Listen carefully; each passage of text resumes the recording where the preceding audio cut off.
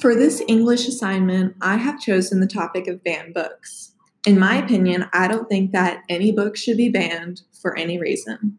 I think that children need to be exposed to a variety of books at a young age, whether that be high school or college.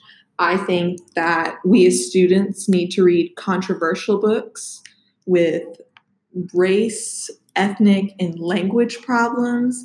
I think we need to read modern books like young adult literature, but I also think we need to go back and read classics like Homer and Ovid. I think that books are banned because one person does not agree with one part of one book.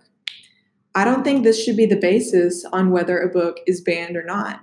I think instead, as a community, we should focus on the overall meaning or the message of the story as a whole instead of focusing on one paragraph on one page.